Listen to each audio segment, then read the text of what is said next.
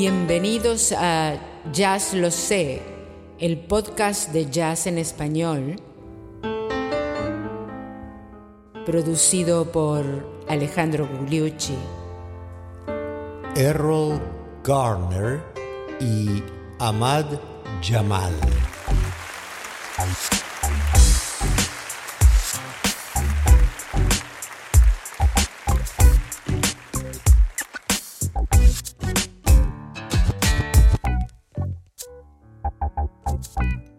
¡Jaja! Cuando queremos ponernos tecno, podemos. Bienvenidos amigos al episodio 59 de Jazz Lo Sé, tu podcast de jazz en español. Y en estos últimos episodios estamos recorriendo el jazz de los años 50 con todas las novedades, cool, hard bop, etc. Y nos quedaba en el tintero algunos pianistas de aquellos que son prácticamente inclasificables. ¿Y por qué no encarar dos de ellos hoy, en este episodio 59, que son Errol Garner y Ahmad Jamal?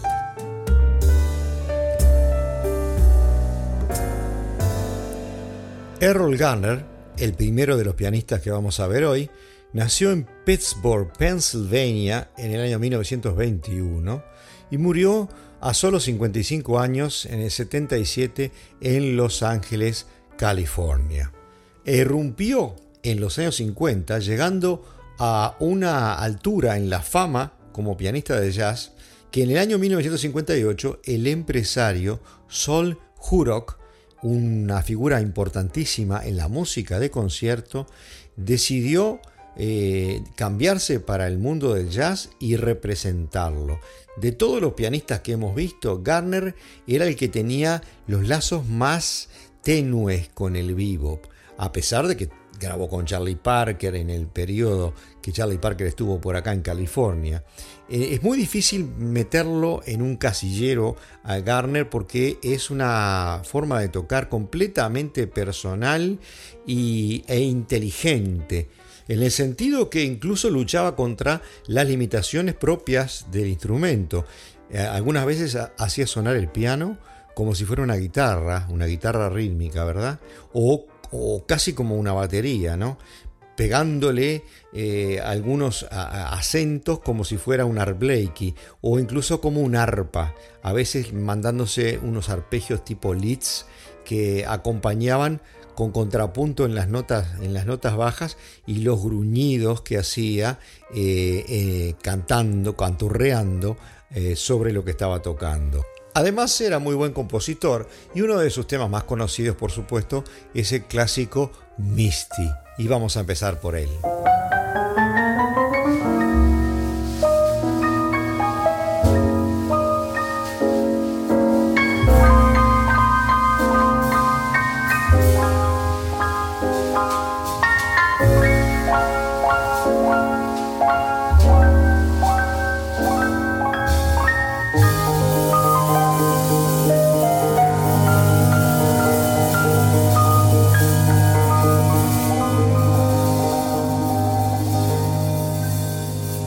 Este es el tema clásico de Errol Garner, dentro de los varios que compuso, que trascendió a la música popular e incluso llegó al lenguaje del cine en una película de Clint Eastwood, Play Misty for Me. Pero esto es muy bueno, pero no representa para nada el gran estilo jazzístico de uno de los más grandes pianistas, a mi modo de ver, autodidacta de la historia del jazz, completamente singular.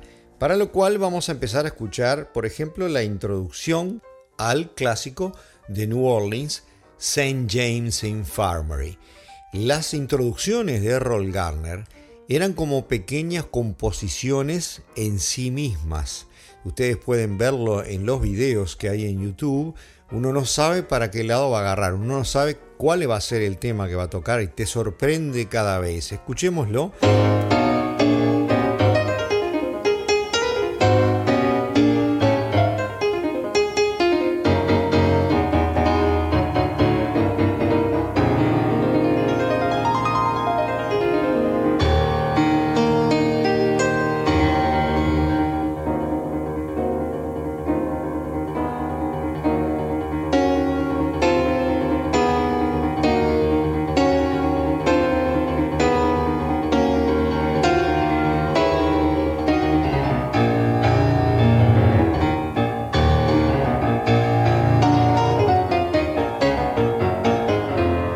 La técnica de Errol Garner era completamente formidable, pero tan poco ortodoxa que mucha gente no se daba cuenta de lo difícil que era tocar lo que él estaba haciendo y que fluía de tal manera que parecía que era fácil. Ustedes tienen que verlo en los numerosos videos que hay en el internet, en blanco y negro la mayoría de ellos, tocando sin mirar el teclado y canturreando, feliz, mostrando la alegría de lo que debe representar poder tocar así el piano como lo tocaba él.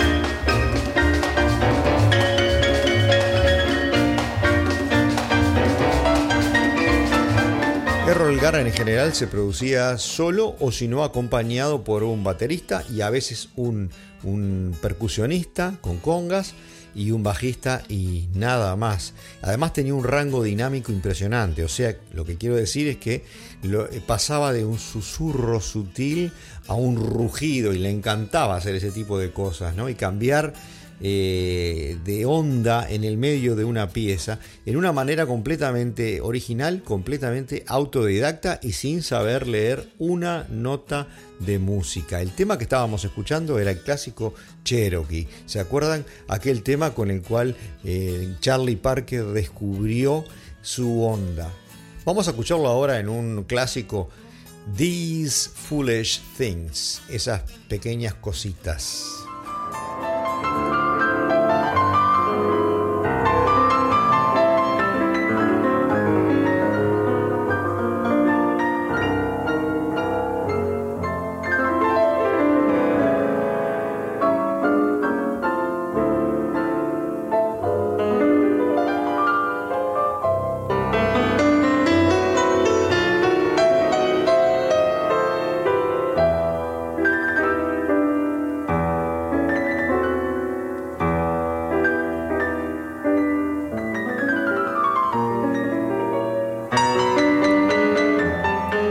Decir que no solo el rango dinámico, sino que además el sentido del timing, del tiempo de Errol Garner era magistral. Podía retardarse un poco en el tiempo y dejarte como ansioso porque el pianista llegue exactamente al tiempo y llegaba, o adelantarse ligeramente y volver al tiempo cuando él quería, además de tener una capacidad increíble desde el punto de vista técnico, porque era un autodidacta. Cuando le preguntaron de alguna manera por qué, cómo se defendía sin saber leer, ya se los conté más de una vez, él dijo: nadie te escucha leer, te escuchan tocar. Se dice que era muy pequeño de estatura, pero se dice que sus manos abarcaban una 13ª, o sea, 13 teclas, ¿verdad? Una cosa rara para un pianista, y además era completamente ambidiestro. Firmaba los autógrafos con las dos manos, podía hacer dos cosas diferentes completamente y elaborarlas con las dos manos. Eran como dos manos derechas, básicamente, las manos de Errol Garner, a quien vamos a escuchar ahora en la clásica balada For All We Know, por todo lo que sabemos.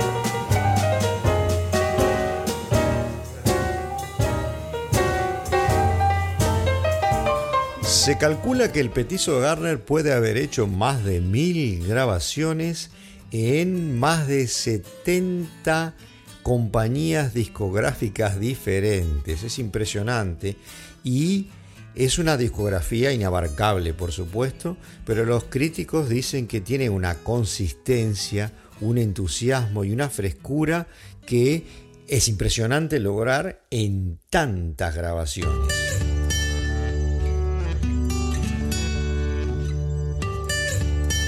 Y escuchémoslo en algunos estándares más. De Duke Ellington, por ejemplo, en a mellow tone, en un tono suave.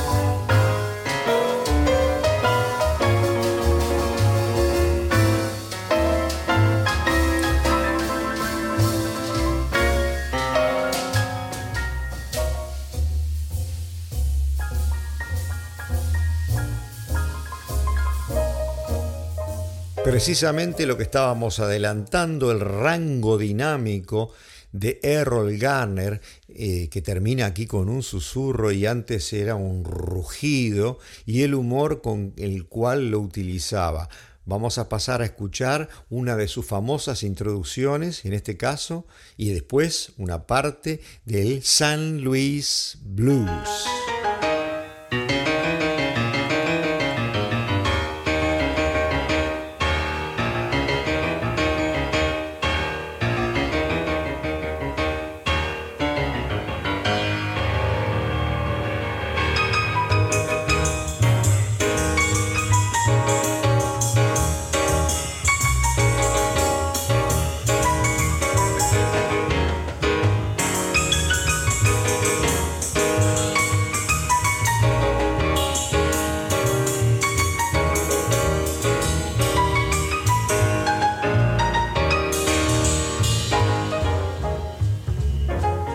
Y antes de dejar a Errol Garner, vamos a escuchar de su disco Atardecer de un Duende el tema homónimo.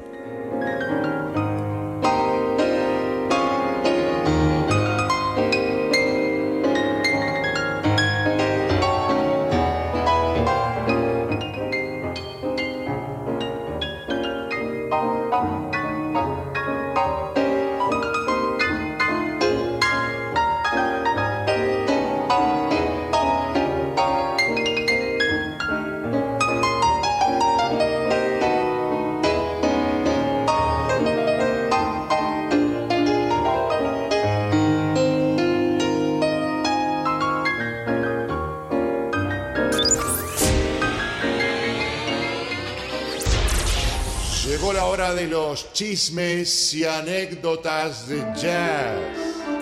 Ya les he comentado el vigor y la alegría que mostraba Errol Garner al tocar el piano, sin mirar prácticamente el teclado, sonriendo a sus otros músicos y a la cámara, y por otra parte canturreando por debajo de lo que estaba haciendo, disfrutando. Y era tan petizo que en uno de esos videos yo descubrí, sin buscarlo, que estaba sentado en un par de guías telefónicas sobre la banqueta del piano.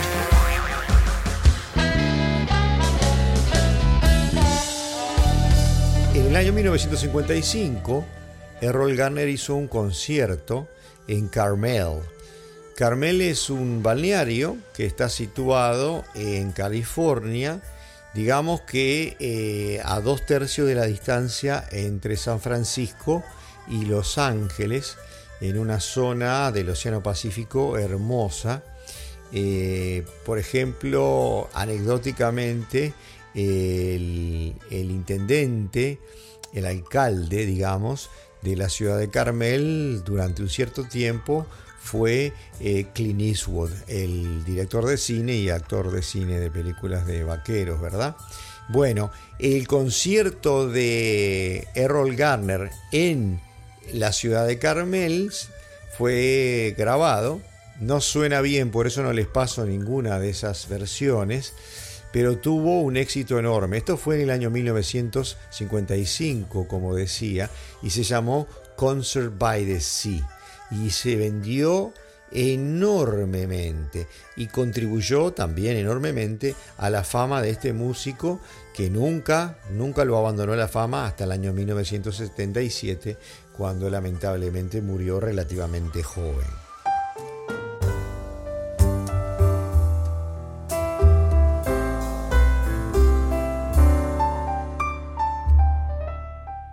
Y espero que a ustedes como a mí les guste mucho la armonía de los contrastes, porque ahora vamos a visitar a otro gran pianista, Ahmad Jamal, que tiene un toque ultra cool, con pocas notas, que digamos es la antítesis de un Garner, ¿no? Con esas cosas rococó que le vimos hacer en el teclado.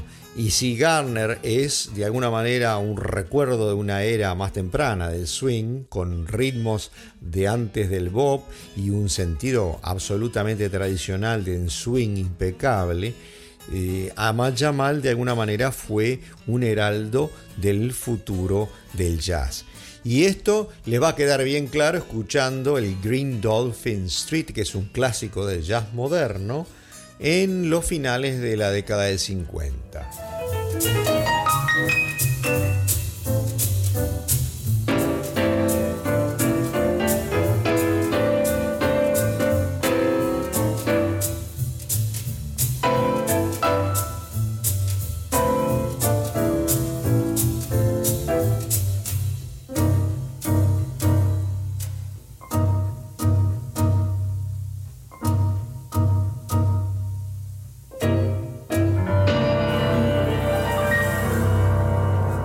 Y otra de las grandes coincidencias, Ahmad Jamal también nació en Pittsburgh, Pensilvania, como Errol Garner, 8 años después, en el año 1930, con el nombre Frederick Russell Jones.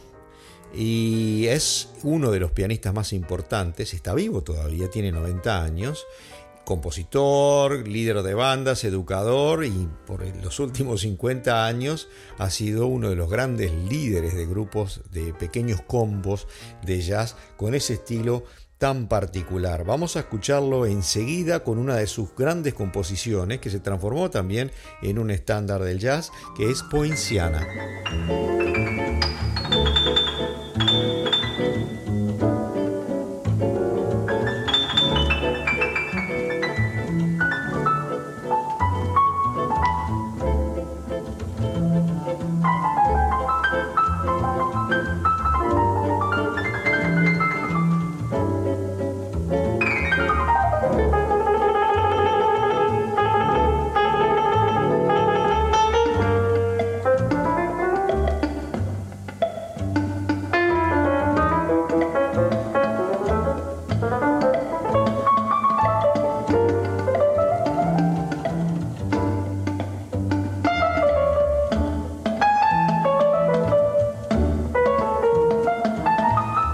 Habrán visto la diferencia entre ambos estilos de estos dos grandes del jazz. Ahmad Jamal, mucho más vibrante, pero con mucho más economía de medios y con mucho sentido del espacio y de los silencios, ¿no? Ese uso del espacio influenció a Miles Davis y anticipó el trabajo más tardío del gran pianista blanco Bill Evans. Sin embargo, algunos críticos en su época lo criticaron justamente porque de alguna manera no tenía ese virtuosismo aparente de otros grandes pianistas, y lamentablemente lo criticaron, lo cual no hizo ningún problema para una carrera brillante y un respeto por los otros jazzistas que se le tiene al gran Ahmad Jamal. Vamos a escucharlo en uno de esos estándares que a mí me gustan tanto, el húngaro francés Autumn Leaves, Les Feuilles Mortes, hojas de otoño.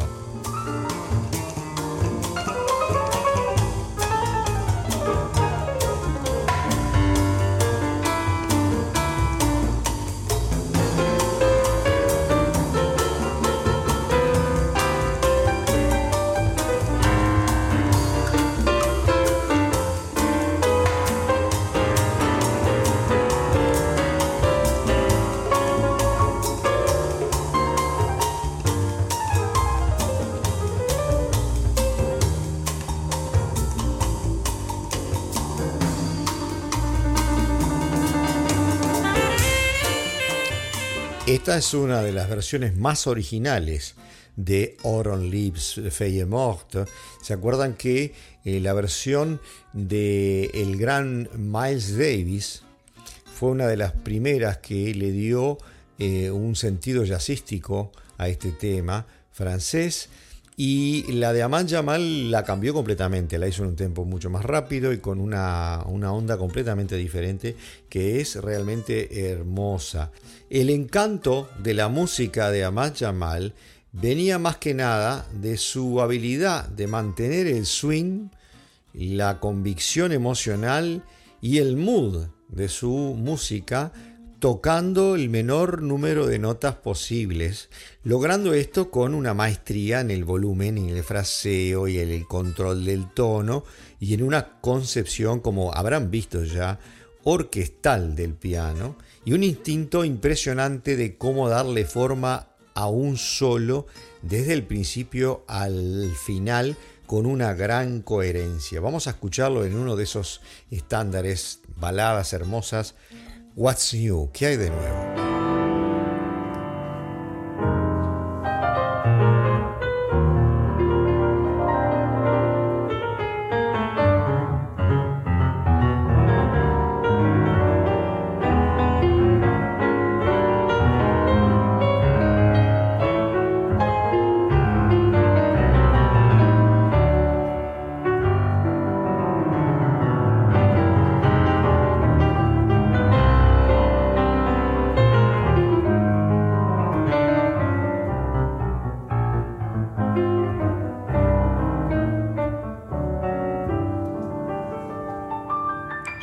¿Y por qué no escucharlo ahora en un estándar de otro gran jazzista, Duke Ellington, en a sentimental mood, en un mood sentimental?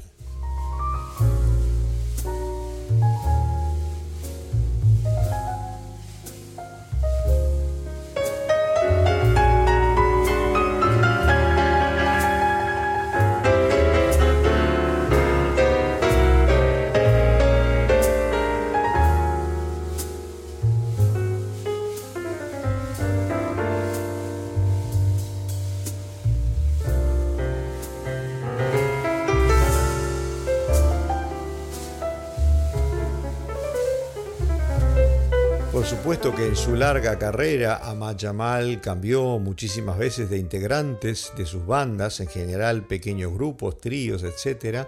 Y experimentó con fusiones y con música electrónica, con resultados que puedan haber sido irregulares, pero siempre conservando esa capacidad de maestro del jazz. Vamos a despedirnos de este episodio con otro gran estándar.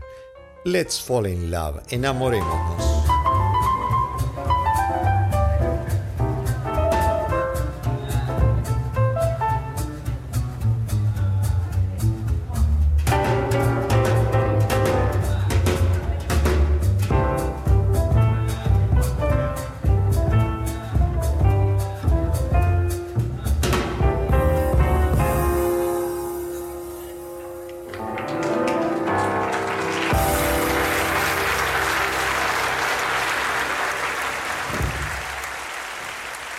Qué deleite de pianistas contrapuestos, completamente originales, los dos con un swing impresionante, Errol Garner y Ahmad Jamal, ambos nacidos casualmente en la ciudad de Pittsburgh, Pensilvania. ¿Y qué pasó esta semana? Esta semana tuvimos oyentes de 47 países, que no vamos a nombrarlos todos, y no les contamos que España va esta semana a la cabeza, seguido bastante de cerca por la Argentina y luego por México, y cerca de México está Chile, ya Colombia más atrás, los Estados Unidos, Uruguay, Perú, Costa Rica y Brasil, que entra por primera vez en los 10 primeros países donde nos escuchan. Bienvenidos. Nos escuchan desde toda América del Norte, toda América Central excepto 2 países y toda la América del Sur excepto 2 países. Y muy importante, esta semana el episodio 1 se lleva 1/5 de los oyentes. Eso implica que están llegando nuevos oyentes a los cuales le damos la bienvenida. Y como siempre les digo, es importante, si a ustedes les gustan, la manera de apoyar el podcast no es enviando dinero ni soportando publicidad como sucede con muchos otros podcasts. Simplemente les pedimos que si les interesa y si les gusta, les resulta útil, comunicarle ese entusiasmo a otra persona que ustedes consideren que tiene esa sensibilidad para la música pero nunca estuvo expuesto al jazz o le parecía demasiado complicado, para que se inicie y podamos entonces hacer crecer el podcast y hacer crecer el interés por esta música maravillosa que Estados Unidos le dio a la cultura del mundo.